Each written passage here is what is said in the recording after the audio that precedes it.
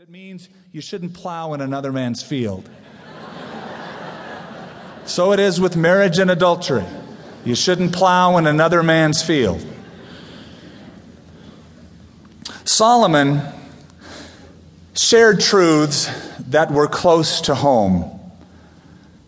For Solomon's own father, these kids that he was talking to, their grandfather David was an adulterer with Bathsheba. But also Solomon spoke from the pain of experience himself. Solomon was not guiltless in this. This is the word of the Lord through Solomon. But Solomon had a real woman problem, didn't he? In fact, I've never met anybody with the woman problem Solomon had. It says in the book of Kings that he had 700 wives. 700 wives! And he had 300 concubines. These are gals that weren't his wife, girls he had sexual relations with. That's 1,000 women. So he spoke from experience when he wrote these words. Sexual sin has a long history. It goes all the way back from the beginning. In fact, that is why in the Ten Commandments, it was stated, it was given to Moses for the children of Israel and for all mankind, you shall not commit adultery. And adultery was punishable under the law of Moses by stoning to death. Imagine if that law were in effect today. We'd have more funerals than you'd know what to do with, wouldn't you? You'd have piles of stones all throughout the landscape. I was reading a news article this last week that I kept in my files and I pulled it out. It's a news article from Pakistan. Stoning for adultery is still in effect in Pakistan. In fact, 6 people were pending trial and death by stoning for adultery in that country, said the article. In the USA Today, although stoning isn't in our country, adultery is. About a third, USA Today, of those who admitted to it, a third, 39% of men, 27% of the women who responded said they've had an extramarital affair. You know what I found? I found that this is one of the reasons people reject Christianity,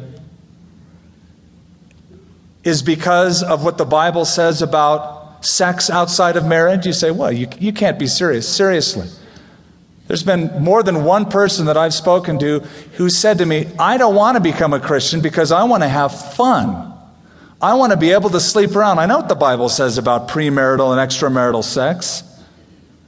I think C.S. Lewis was right when he said chastity is the most unpopular of all Christian virtues. Well, this morning, we don't have time to cover everything that's written here in chapters 5, 6, and 7, but we're going to poke around a little bit.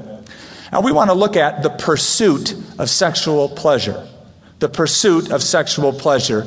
And then the pain of sexual promiscuity. And we'll cover the rest next week.